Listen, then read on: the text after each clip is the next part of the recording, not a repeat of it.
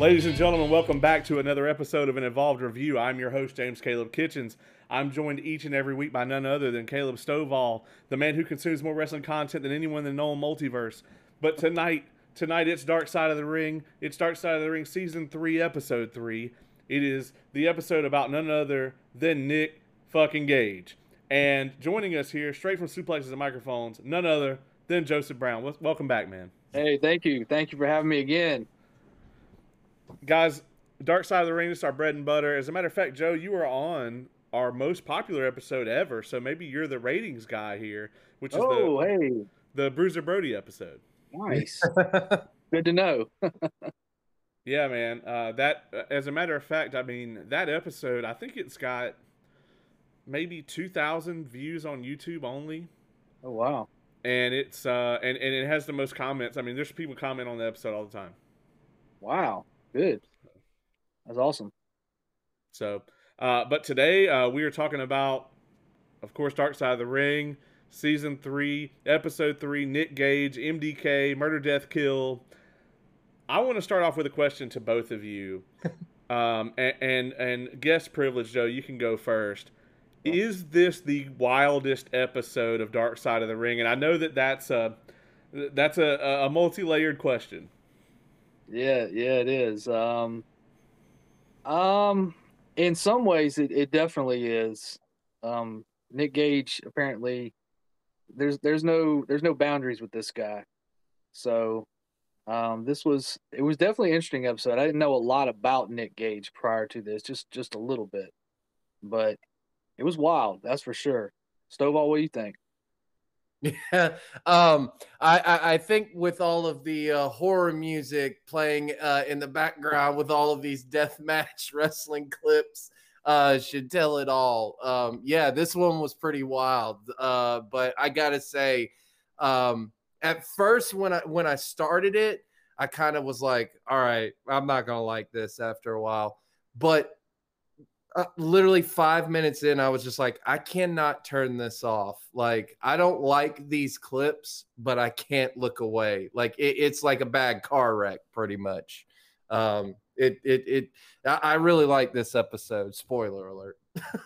It's something that, you know, Vice is so good at with Dark Side of the Ring is that they're going to tell you a story. And it doesn't really matter 100% of the time if you're interested in the subject matter or not. They're going to tell you a good story with what's there. And Nick Gage's life and career I think are incredibly interesting, whether, you know, you agree with the concept of deathmatch wrestling or not. I can't wait to hear what Cornette has to say about this one. Oh, boy. He's already spoken about it a little bit. Before we go too far into it, I do want to note, just to boast here for a second, that every single episode of Dark Side of the Ring so far this season has featured a viral pro wrestling performer. We had Brian Pillman Jr. in the first 2 episodes, and then Effie makes 2 appearances in this one. Yeah, I saw Effie in there right at the beginning, actually. Yeah. So, yeah, I mean, Nick Gage gets, you know, as far as the people that Dark Side of the Ring focuses on and the people that we typically focus on this very podcast, I mean, you know, Nick Gage is kind of like down on the indie level. You know, he's not somebody that's nationally known. He is now, though, I think, after this episode. Yeah, I definitely say so. I think his popularity is going to go up. You know, it's funny because, and sad note here, but we recently lost another Dark Side of the Ring subject matter in New Jack. And, you know, he died of a heart attack at the age of 58. And it's interesting because it seemed like with this Dark Side of the Ring episode that they did on him, he became more popular than he's ever been in his entire career. Even though he has that controversial reputation, just like Nick Gage, kind of, you know, it seems as though they become more popular in this instance. And I think that's a really interesting dynamic, especially, you know, when we talk about what they do and stuff like that. I would agree entirely on that. I mean, you know, you look at like Dark Side of the Ring in general and how many people it's pulling in. right? I mean, it's it's pulling in about 1 million viewers Mm-hmm. every episode, and there are episodes of AEW that don't pull that. There's episodes of NXT that don't pull that. And I mean, as far as like the time slot that it's in, there's episodes of Raw and SmackDown that don't pull that sometimes in that time slot. Yep. And so there, in a lot of ways, I mean, we talk about this a lot. I don't want to go too much into it, but a lot of the TV wrestling audience, AEW, WWE, a lot of those are the same audience, right? It's kind of the same people that are just like, I want to watch wrestling every day, and I just want to put it on, and you know, there being 7 wrestling shows on during the week isn't a problem for them. But it's kind of the same audience, and I don't think Vice. I think Vice draws some of those people, but I think a lot of the people that watch Vice may not, or watch Dark Side of the Ring specifically, they may not be 100% wrestling fans. They may not even like wrestling at all, but they just like the subculture of wrestling, which has developed sort of its own fandom, and we talk about that pretty often on here. But it is a phenomenon that I don't think we can ignore. Yeah, well, I think that's because of the way that they shoot this. This isn't your typical wrestling documentaries or wrestling stories, even for that matter. Like, this doesn't really focus on wrestling. Yes, there's a wrestling aspect to it, but this is more of the human side of things. This is taking it outside of the characters and stuff like that. So this doesn't really focus on wrestling, which is why it attracts,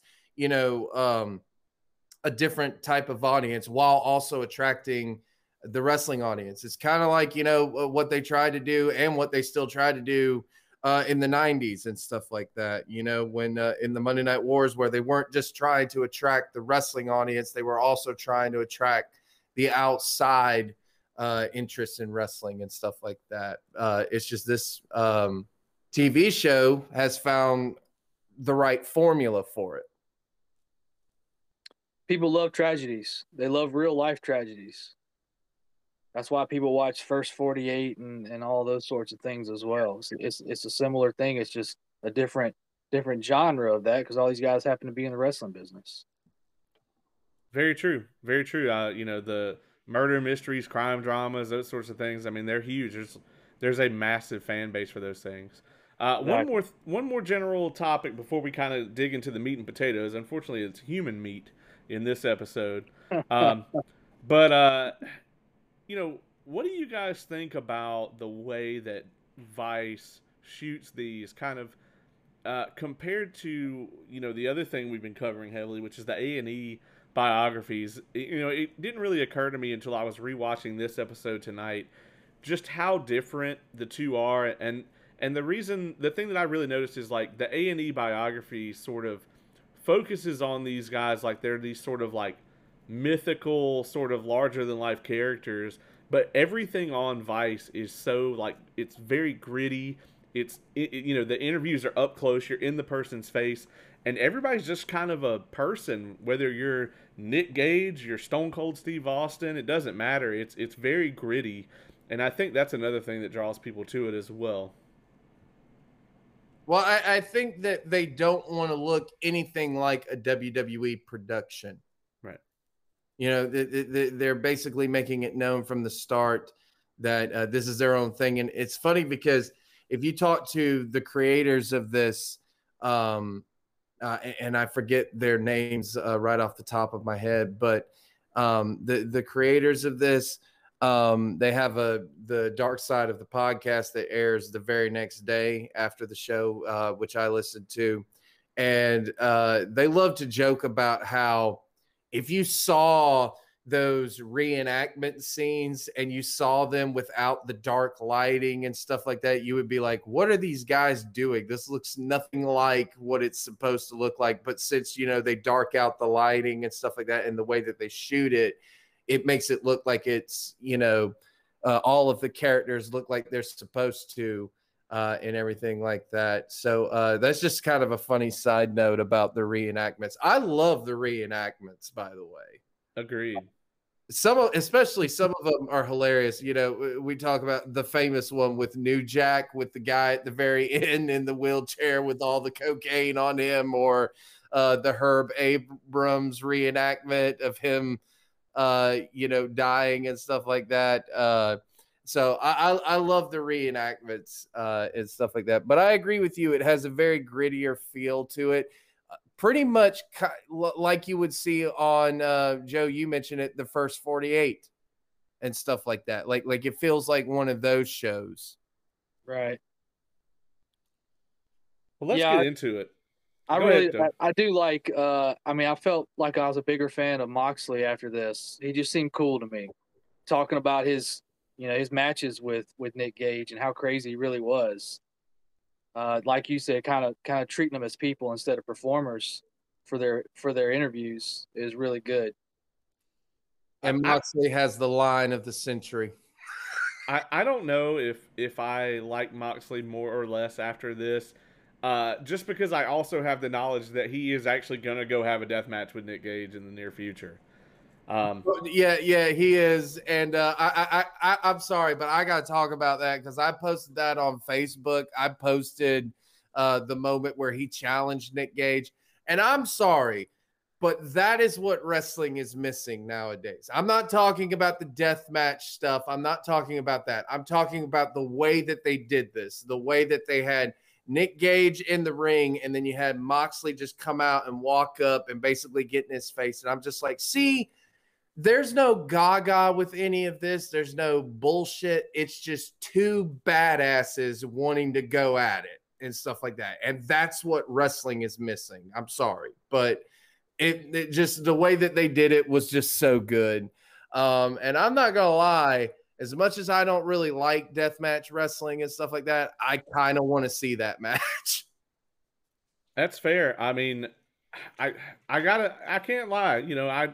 I kind of want to watch it too, but if I was Moxley, there's no way in hell I would do it, just because Right. Of the level that he's at, the stardom that he's got, the career he has. I mean, he literally could pull an Orton and phone it in for the next 10 years if he wanted to and make tons of cash doing it. I'm not saying he would do that or he wants to do that, and I just had to get a sly dig in there at Randy Orton.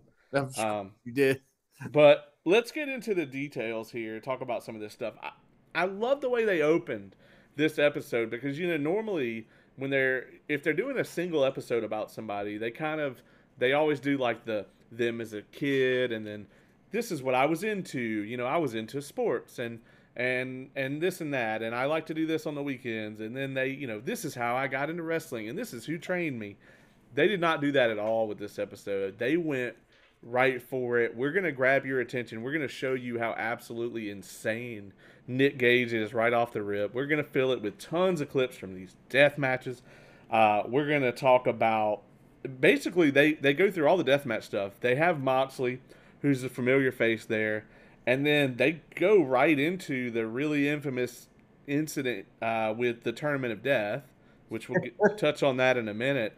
And then they sort of peel it back and start talking about his life and everything.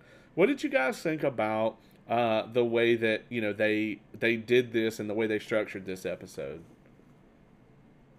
You're right. It's an attention grabber for sure. Right out the gate, even somebody just flipping channels, they see the blood and guts. Okay, what's this?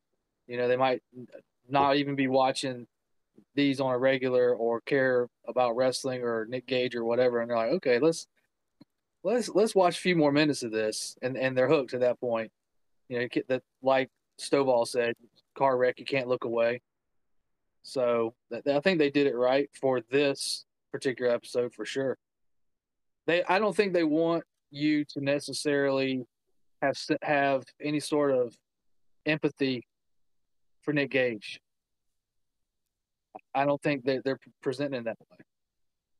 That's a good point.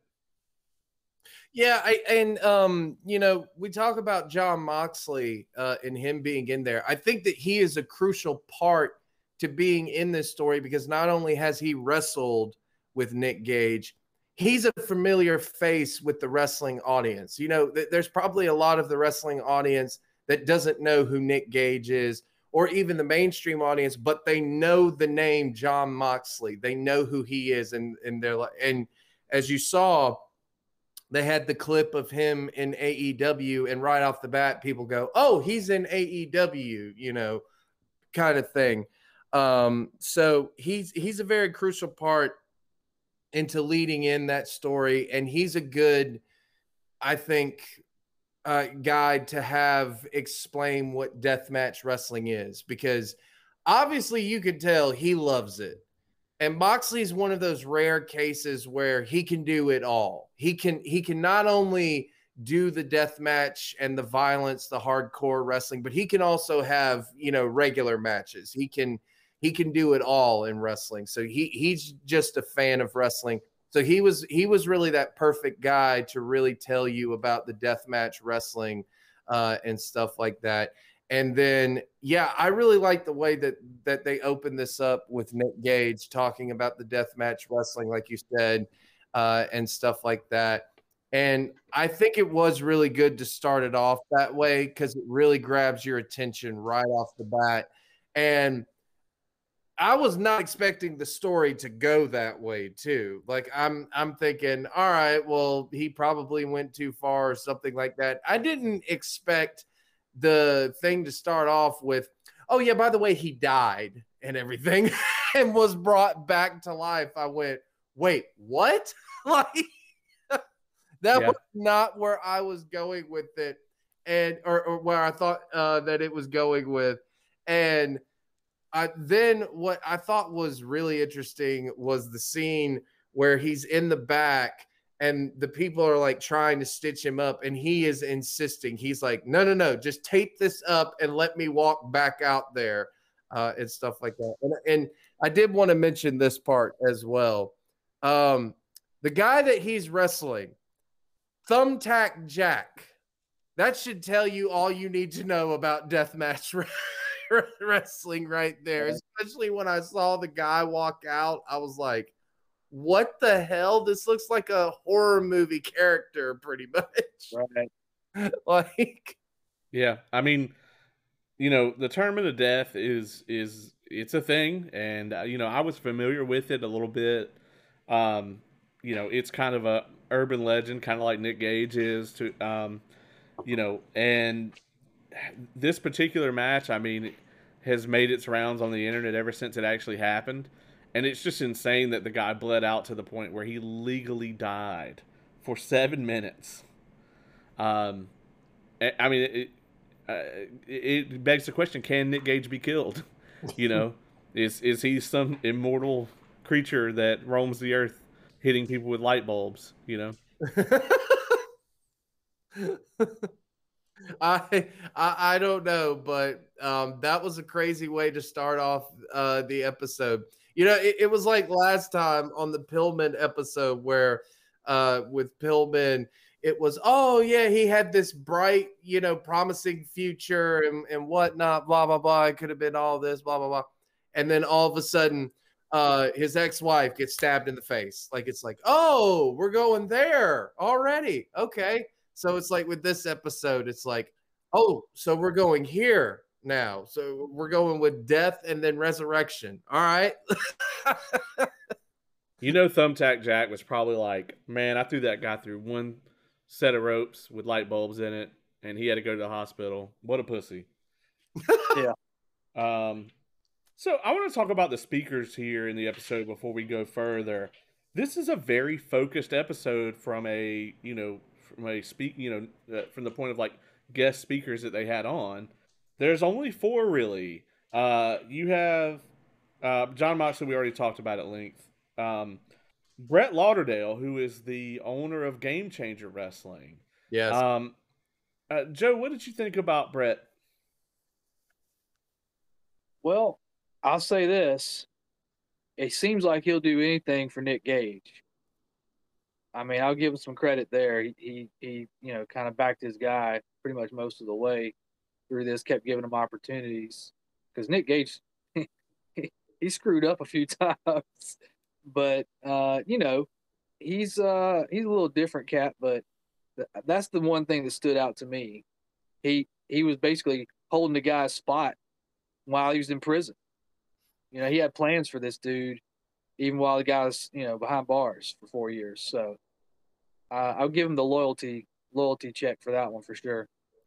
Well, he definitely knew. I think Nick Gage was probably a big draw for him. I mean, Game Changer Wrestling has come a long way. I mean, they did a ton of events at Overmania weekend. They've had some big matches out there. I mean, they do a lot of stuff. A lot of people that we know have wrestled for Game Changer Wrestling. Um, so yeah, I mean, somebody has to be really special if you're the owner slash promoter, whatever, and they go to jail, and you're like, man, in 5 years when that guy gets out, I got a really awesome storyline that I'm gonna have prepped up for him.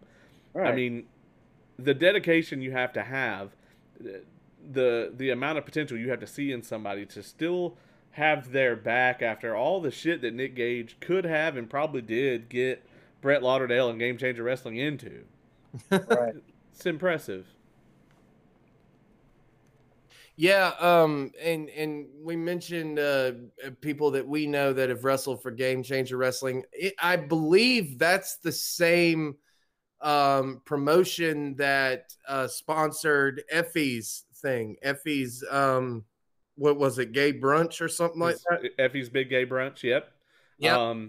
And yeah, I mean, they also, I believe, Young Professors classroom thing that he had was involved with them somehow. Like they were like a co-sponsor of it or And I something like think that. Joey Janela's Spring Break works with GCW.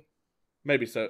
Fuck Joey Janela. Anyway, the next person was Sandra, which is his Nick Gage's girlfriend. I thought that her insight here was really interesting.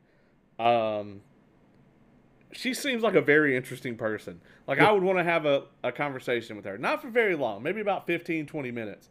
But I definitely want to talk to this person. Kayla, what did you think about Sandra in this episode?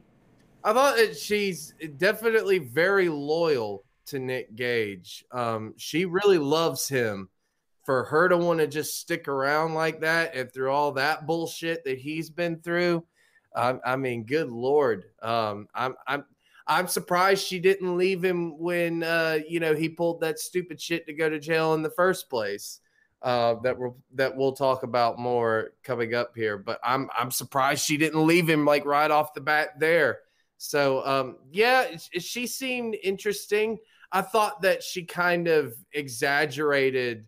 Well, I guess maybe not. I thought it was maybe a little bit more exaggerated about how many fan letters and like how many fans he actually touched and stuff like that. But I could be wrong. Maybe he did touch a lot of people and stuff like that. Because I mean, Brett did show like the big, huge stack of mail that he had, and I know we'll probably go over that. But I found Sandra to like you said be really interesting. I kind of wanted to know more about her at times than I did Nick Gage. Not from like the whole thing, but just more about like what was her thoughts at the time, because she really didn't say like what her thoughts were when he went to jail. You get what I'm saying? Like Yeah. she didn't say that she was so angry with him or that she was sad or whatnot, it's just, oh yeah, that happened. And then I was there when he was released, basically. Yeah, really the only time she goes into that is when he does like the fire spot or whatever. Yeah. Where she talks about that she was upset about it, or she asked him not to do it and he told her he wasn't going to. That was like really the only time, and I'm kind of with you. I kind of want to know like what was her thought process as like A, B, C happened, when he died for 7 minutes, things like that. What was your impression of her, Joe? That's definitely his ride or die. Stovall just said loyal. We mentioned Game Changer Wrestling guy being loyal, and it goes back to his ability to connect with people probably. And the character your wrestling character is supposed to be a exaggerated version of you, and that's maybe he just attracts people in some sort of way. I bet his inner circle is very small though. but um, regardless, the ones that are there, these ones folks writing letters to him, it's just all the same. They're just very loyal to him. He creates that loyalty. From what I have been told by several people in the wrestling business that know Nick Gage, and what Moxley says here in the episode, I don't think Nick Gage's wrestling personality is him turned up to 100. I think it's just him. Yeah. Yeah. I don't think I think it's turned up already. I think he's already turned up to 100. All the time. Probably. But I want to talk before we go further. We did have one more person that was a frequent speaker in this episode, and that is David Arquette. Former WCW champion David Arquette. Yeah, I guess I should have mentioned that. I don't know why it would have slipped my mind.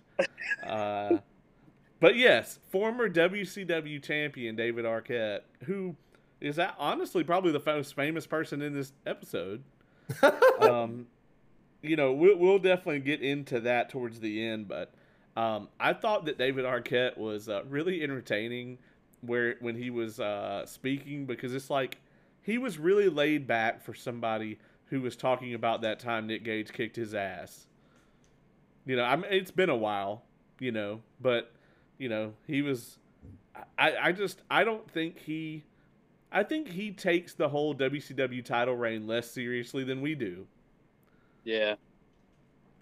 Well, I also think that at times David Arquette gets unfairly punished for that, because he didn't book it. Exactly. Right. He didn't book it. It was one bro who booked that and stuff like that. And the argument that I always hear was the next day there was a front page cover in the Entertainment or magazine or whatever of David Arquette. And I said, okay, that may be true.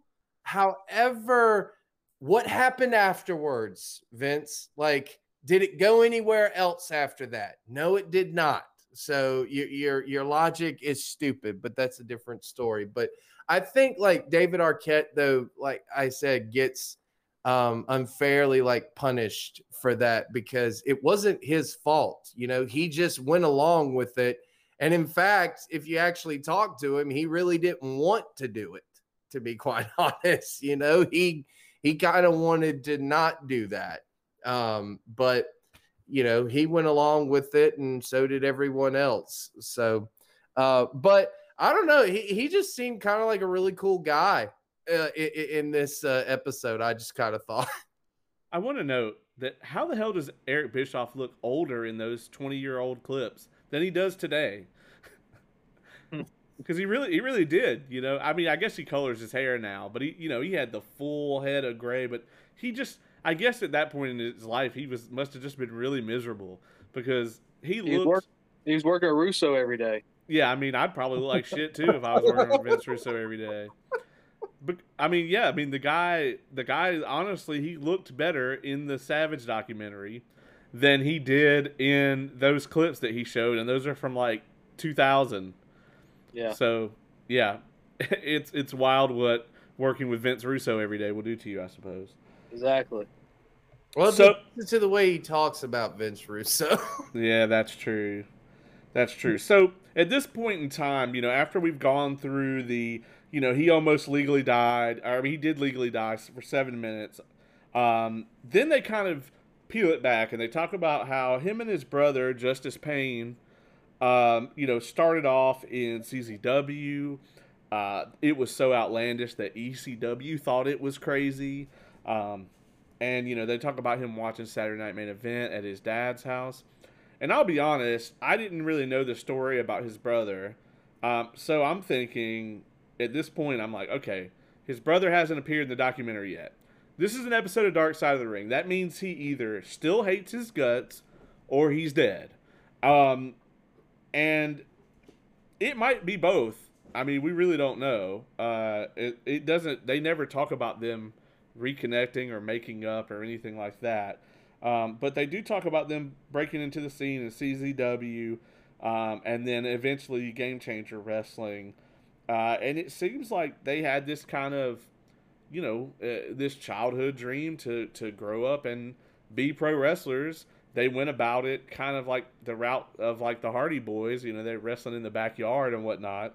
But instead of it's interesting to see where your path can take you, because instead of ending up in WCW or ECW or any of these places, they ended up in CZW, and just started doing crazier and crazier shit. Joe, what do you think? What did you think about this part of it? Him and his brother like coming up in the business together.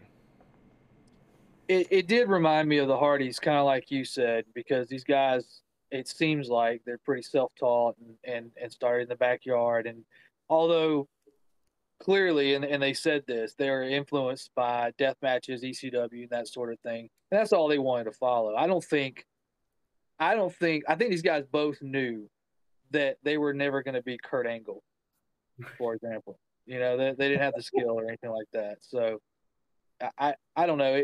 That this is where they're finally trying to get you to have some empathy, I think, with the brother story. But like you said, they still achieved a dream, both of them. So, I mean, kudos to them. Agreed. I mean, this is where they really wanted to go, and they both made it. I mean, um, this is kind of where we start to see sort of the degradation of Nick Gage. I mean, some of these clips where they start talking about him being on drugs all the time, he looks awful. Yeah. He looked absolutely terrible. You could tell he kind of gained weight. He wasn't taking care of himself. And I think the most telling clip here, I'm going to get you guys' opinion on this. When they talk to Brett Lauderdale and they say, they talk about his addiction issues. They say, what percentage of his pay you think was going to drugs? And he says all of it, no doubt at all. He wasn't joking. He was being completely serious. This guy was coming in wrestling, using all his wrestling money to buy drugs. What did you think about that line, Caleb? He was he didn't hold anything back in this episode about Nick, did he? Not at all. And that's good. That's what you want. Well, it is, but it just was interesting to me because it's but apparently these guys are such good friends. He goes out on a limb for Nick, basically, I guess. But yeah, I could definitely see that. I think even Nick and his girlfriend said it themselves that they weren't doing anything. They did not go to work. They were living with her mother, I think, and they didn't do anything. So so I'm pretty sure all of his money was going towards drugs and stuff like that. And it probably wasn't a lot of money. It was probably like $200 a match, if that. I guarantee you the Tournament of Death winning that thing, you probably didn't get paid that much to do it. So probably not, man. You look at these audiences, and I mean, you do the math, and there's 200 people there at the most for most of these things. And that's interesting because obviously CZW is going to draw in that kind of a crowd. I've never really liked CZW for that matter, but Game Changer Wrestling draws more of a crowd though today than CZW did. Right, ever probably. Yes, absolutely. But Game Changer Wrestling draws in a pretty big crowd. Probably, I would say probably about as much as they did that PWX show that we went to. They probably draw in that majority of a crowd, all of their shows. Yeah, they do a pretty good amount, I think, and they do a lot of events, and they do a lot of different type of events.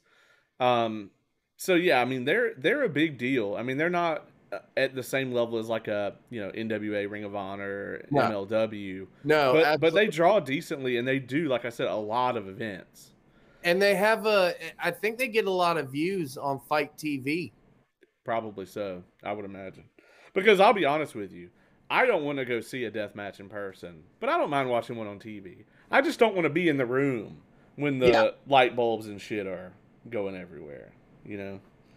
I'll agree with that, but sometimes I can't help but watch some of those death matches, especially the ones in Japan that they talk about. Yeah. I'm not gonna lie, I like some of those, like especially with Mick Foley and Cactus Jack and Terry Funk. Yeah, and I mean, we can talk about this for a second. I think there's a clear difference between what Terry Funk and Cactus Jack were doing and what Nick Gage does. And I'm not just trying to shit on Nick Gage. I'm not trying to say that there's not an audience for what he's doing, because it's very easy to be a wrestling snob and be like, Nick Gage is not a fucking pro wrestler. That's not true. Nick Gage is a draw to an extent to a certain group of people, and he's obviously done pretty well. You know, he's got a lot of faith in him. He's got a Dark Side of the Ring episode about him. Yeah. I'm not saying that what he does, I don't think there's any technical excellence to it. It's not my cup of tea. But the man knows how to draw. He knows how to connect with an audience. I don't want to be in the ring with him, but shit, you know? But I don't think, I think what Terry Funk and Mick Foley were doing, though, they were death matches, but it was more along the lines of working, more along the lines of an art, the art form of wrestling. It was more controlled. They weren't out there actually trying to injure each other. I mean, they knew that they were going to get hurt, but I think there is a line between what Nick Gage considers as a death match and what Terry Funk and Mick Foley were doing. I agree. Like Mick Foley and Terry Funk weren't, slamming light bulbs and stuff like that, which, I'm not surprised that he had the incident with with the first light bulb incident, because I don't care how good you are at, choreographing that stuff or rigging it or whatnot. There's no way after about the fifth time that can end well. It just can't. I don't care if you have it perfectly set up in the ring for you to fall on. Like, you're breaking glass. Glass is going to do whatever it wants to do when it smashes. The pieces are going to go wherever they want to go. David Arquette finds that out later on in the episode. He didn't even get cut on the neck with Nick Gage doing it. He literally did it when he just turned around and one of the glasses just happened to, go up into his neck, basically. So, it's just, there's no way to do that safely after a while. I'm sorry. There's just none. Yeah, I mean, two people throwing each other around a wrestling ring when they're both professionals, both athletes, both know what they're doing, is still insanely dangerous. Yeah. When you start adding steel chairs to it, it's more dangerous. When you start adding fluorescent light tubes to it, it's incredibly more dangerous. Wrestling's dangerous enough without tons of sharp objects in the ring. Yeah. So we get to this point. Nick Gage is down and out. His mom passes away, who he was very close to. They end up moving in with Sandra's mom. They get kicked out because nobody's working, and he's on drugs, and she probably was too. They don't say that in the episode, but I doubt he was just hanging out with this chick all the time and she was never partaking. I'm sure. They end up sneaking into Brett's house and crashing there. He kicks him out. It's 10 degrees out. So Nick Gage is like, fuck it, I'm going to rob a bank. And he tries one bank. He doesn't want to do it. He's like, no, I'm not going to do this. He pussies out is his term he uses. And then finally he goes and robs a bank. And for the most part kind of gets away with it, except for the fact that he's caught on camera without a mask.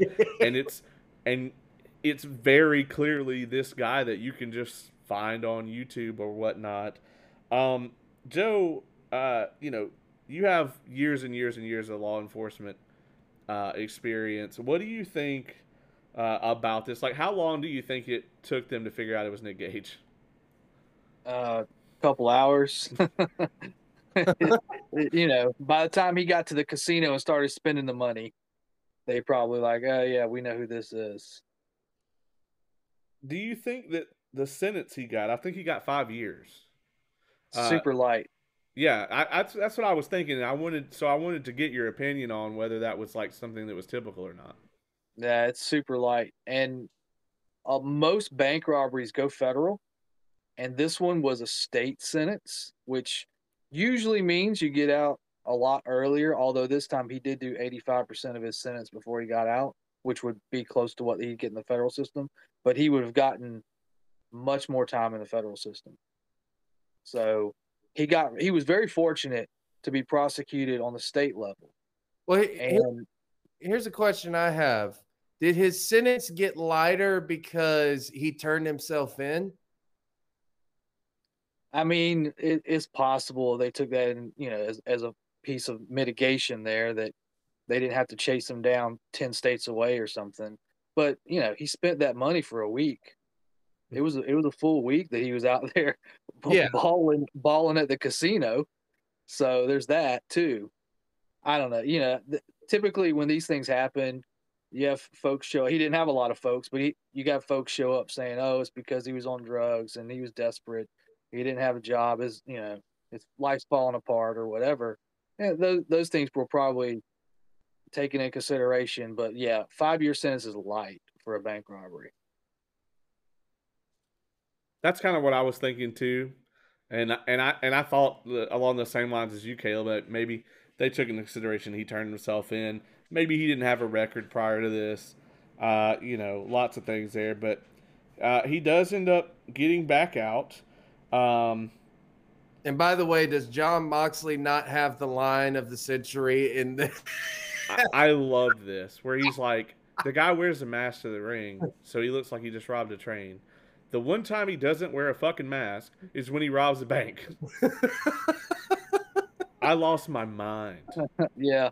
Well, if I can tell a war story here real quick, I worked a bank robbery in Warrenton, which Caleb, you're familiar with that area, and it was very similar. A guy with no criminal history, strung out on drugs, wanted some money. He goes to the only bank in Warrenton that I know of. And I used to work there. Funny really? story. Okay, so another connection there. He passes a note. They give him the money along with a dye pack. He walks out of there, gets to his car, dye pack explodes. He's got red ink all over him, right? He's from Savannah. He doesn't know how to get out of town. The cops caught him 5 minutes later, circling around, trying to find his way back to the interstate. He never even made it out of town with the money.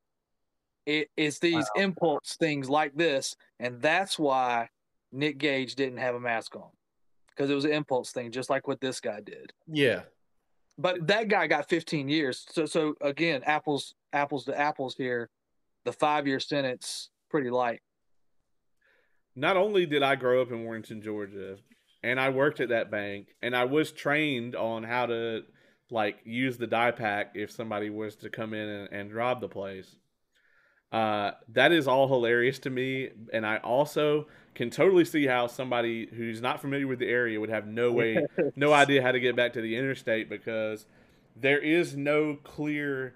It's not like most towns where the main road just kind of goes to the interstate. Right. It's way, if you're not familiar with the area, I think there could be a reality TV show where we just place people in Warrenton and see if they can figure out how to get out. Yeah, seriously. And I would be entertained. Yeah. Okay, so he goes to the casino. Him and his girl ball out for the week and everything. He goes to jail. He gets all these letters and everything. He gets back out. So Caleb, I want to get your opinion on this. They try not to say this in the episode, and they don't say it. They kind of skirt around the fact that he's gotten his life back together. But they don't ever actually say that. As a matter of fact, when they asked Brett Lauderdale about it, he really beats it around the bush. He's like, what does a happy ending look like for Nick Gage? He kind of goes in that direction. What was your thoughts on that? I think what they were trying to say is it's like he's gotten his life together as far as he's not going around robbing banks and stuff like that, like he did his time and stuff like that. But as far so he hasn't robbed a bank today, so exactly or not. But I think what they're referring to with that is, well, but as far as the death match wrestling, well, that's still going on at about, the same speed that he was the first time he was doing it. That part of him has not changed. And he is the current GCW world champion. Yeah, He's right currently now. their world champion. So he's not just the king of the death match, he's their world champion. And I think that's what Moxley's coming to challenge him for, is that GCW title. Which again, I'm not gonna lie, I'm really looking forward to. I really want to watch that. But yeah, I think that they were just kind of trying to say that, like, it's a happy ending of the fact of he's alive. He still is doing wrestling. He is not blackballed from wrestling or anything like that. Obviously there are still people who want to work with him. So he's not as dangerous as New Jack, was, like, where it was like, no, you know what? The stabbing the guy, we're good with that. That's we're not going to take that kind of risk. But apparently Nick Gage is fine to work with some people, I guess. And like I said, I just think it was more just saying that, like, hey, he's still doing the deathmatch wrestling, and I'm pretty sure he's still taking pain pills. Like, I'm pretty sure he's still dabbles in drugs. Like, he's not clean and sober, basically. They definitely don't say that. Yeah. So that's, I don't know if it's beating around the bush, kind of thing. I don't really know what to think of it. Like, I don't know if it's supposed to be oh, well, this guy's a continuously fuck up or whatnot, because I don't think he's that much of a fuck up. I think that he had the one major incident with the bank and stuff like that. But other than that, he's still doing wrestling. So He was on High Spots on the little video auction thing or whatever they do not Yeah. too long ago, and Yeah. I watched that, and he seemed like he's got it together. And some people can put it together for the camera, but Nick Gage doesn't really seem like that guy. Nick Gage kind of seems like that's what you get at all times. So I want to talk about two more things before we wrap up. One, him and his brother had a very strained relationship when he gets on drugs. They showed the clip of the match. I believe it was for the CZW title at the time, or it may have been GCW title. And his brother just hits him with his finish, like, right off the rip, and nearly injures him in the process, because he showed up to the show and he was strung out and everything, and then doesn't visit him once when he's in jail. Basically, writes him off. My brother's a criminal. And then his brother eventually commits suicide. And as far as we know from the documentary, they never really made up or anything like that. They never really reconnected. They don't talk about him reconnecting with his brother at all. But they showed the clip of him at the indie show, talking about it. And, it seemed like it really ate him up. He talked about, like, the bridge his brother jumped off of is, like, right outside his house. He sees it every day. Joe, what did you think about that whole, like, that series of events? I mean, it's definitely not your, like, Hollywood sort of grow up and become famous fairy tale. Yeah, it struck me that they said it seemed like the brother had everything together. Nick was the one in trouble, and then later they flipped roles and they mentioned the brother having maybe some mental health issues that that were either brushed under the rug or not dealt with or something like that. Even with that, I wouldn't consider Nick Gage a role model in any way.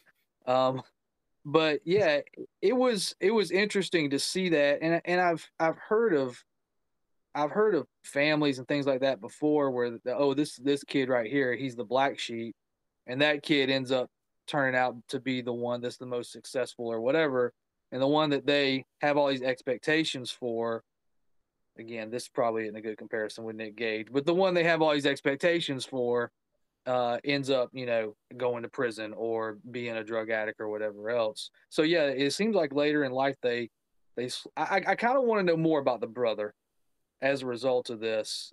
Just to what's the background? He seemed to me a little more serious about the wrestling business than Nick Gage. It seemed like he had a better physique. Um, it seemed like he was more serious about having an actual wrestling match, maybe, as opposed to just a death match. Just from the few clips we saw, I don't know much about the Justice Pain. I don't know much about him, but it was interesting to see them discuss the switch there. Maybe season 4 we can get a Justice Pain episode of Dark Side of the Ring. Stovall said something earlier, and I was about to just say, Stovall, sounds like you're expecting a chapter 2 to this later on down the road here. Yeah, Nick Gage ain't done screwing up, That's true. He could be the first person to get a sequel, a follow up. Exactly. Now I do want to say, quote of the night is Joe Brown. I don't think Nick Gage is a great role model. Understatement Captain of Obvious. Understatement of the century. So one more. I want to talk about one last thing before we wrap this up. The obvious thing, the big elephant in the room, the death match with Arquette. Caleb, you have the floor, man. Tell me about the death match with David Arquette. Well, you know what's interesting about this was I was working with Fox at the time, and that TMZ report, I saw it as it happened on TMZ, and they covered the shit out of that. Like, they were talking about that. First of all, the concept for it to me is so weird. Like, out of everyone you could have thought to put in the ring, you think David Arquette. Like there just wasn't any thought to anyone else. It was, nope, David Arquette. Like, I just I don't know. But he, like David Arquette said, he had no business being in the ring in a death match. If it was a regular matchup with someone who could protect him and make him look good and stuff like that, it would have been fine. But this was a death match that we're talking about. No one looks good in a death match like that. Like, it's impossible to. And then, like I said, it wasn't even on where, Nick Gage comes over with the tubes itself and like busts it over him. That wasn't where he got hurt. Where he got hurt was literally when he turned around and tried to like wrestle him or something like that, and just one of the glass pieces just shot up into his neck, and that's what cut him. But I love how Nick Gage in this episode was just like, he got cut. There wasn't anything leaking or anything like that. Let's continue on with the fucking match. like it was just no problem to anyone. It's just, oh, he got sliced in the neck. Oh, you're good. We're not walking off. I think so. I'm kind of torn on it, right? Because on the one aspect, like, Nick Gage sat at the table with him, and he was like, "This shit is not fake. This is a death match. There will be glass. I'm gonna hit you for real. Like, it's gonna be nuts." And David Arquette never, like, I don't know if he just got like this, tough guy mentality of like, oh, it's not gonna be that bad, I don't know, man. Like, and I feel like Nick Gage was very, very upfront with him based on what's in the show about what was going to happen. Now, from a wrestling point of view, they did agree that he wasn't going to cut him, and so he shouldn't have done that. And that's kind of where this thing where I would never trust Nick Gage I would never book him or want to be in the ring with him, because if he's going to say something like that and then go back on it in the match, I mean, that kind of betrays, like, one of the, like, core tenets of pro wrestling is that's having that trust in your opponent. Yeah. But besides that one aspect, I'm with him on this the whole way. Like, David Arquette had no business being out there. Yeah. And I mean, he's lucky that he did not get permanently, seriously injured in that match. Joe, what did you think about it? Well, I think Arquette felt like he had a lot to prove still, and that is part of why he wanted to do this. I'm gonna go in the hard way. They don't respect me. Who's the hardest guy I can go up against? Okay, this guy Nick Gage. He cuts people open. You know, I respect Arquette for trying to earn the respect of the business the hard way. Yeah. Um, and Nick Gage even said he respected him. Towards the end there. Yeah. But I it was interesting watching that. I had not seen any of that match, so it was really interesting watching them wrestle a little bit and fight a lot. Although I will say this, if you saw some of the clips, you saw David Arquette snap off that Hurricane Rana and jump off the top turnbuckle. He looked pretty good. It was smooth stuff. It was very smooth, and Nick Gage did speak highly of him. Yeah. And David Arquette has had some decent matches after his kind of second attempt at wrestling, where he came back and was like, "Hey, I want to actually do this." He's had some good matches. I've seen some of them. Yeah, and I want to catch that documentary of his "You Can't Kill David Arquette." Yeah, I want to see that one. I still have not seen that, but it's up on Hulu, and I want to watch it. That might be something we could review once the endless downpour of content stops coming out with A&E and Vice constantly raining down new things for us to review. I know, right?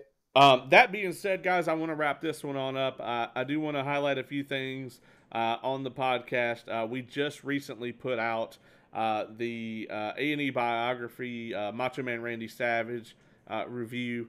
That has come out. Part 2 of Brian Pillman will be out by the time you see this as well. And then we also are going to be covering upcoming. We're going to have the A&E biography, Shawn Michaels episode. So there's a ton of stuff coming down the pipe. We're basically doing 2 of these every week, and as long as the A&E WWE Legends biography series is running, which I believe is for 3 more weeks. So there's just a ton of stuff for us to talk about. Joe, thank you for being on here from Suplexes and Microphones. A lot of people are looking forward to you guys coming back and doing some new interviews. So this is the perfect time to catch up on the back catalog that you guys have there of all kinds of excellent interviews that you guys have done over the last, 4 years, is it? Oh man, I can't even call it. I think it is about 4 years at some point this year. And we mentioned Effie. That's a good one. Caleb, you were involved with us on that one there. And if anybody wants to check it out, everything's at Suplexes Mics. It's all YouTube videos, and they're long. They're in depth. So if you got to do them in bite-sized pieces, go right ahead. Yeah, definitely. Thanks for coming back on the show. Can't wait to have you back on again. And each and every week, of course, I'm joined by none other than Caleb Stovall from the SWN. Thank you, Caleb, as well for being here tonight. Yeah, man. And before we wrap up, I know we're only 3 episodes into Dark Side of the Ring, man, but I've got to say this. We were talking about it earlier off air, man. I truly believe that this season is probably been some of their best work ever. I'm truly impressed by what they have been able to show us so far this season. Really, really good. I have to agree. The next episode, I believe, is Collision in Korea. Can't wait. And I'm super excited about that one. So that'll be on the next episode we do. But as far as this episode is concerned, this has been an Evolved Review.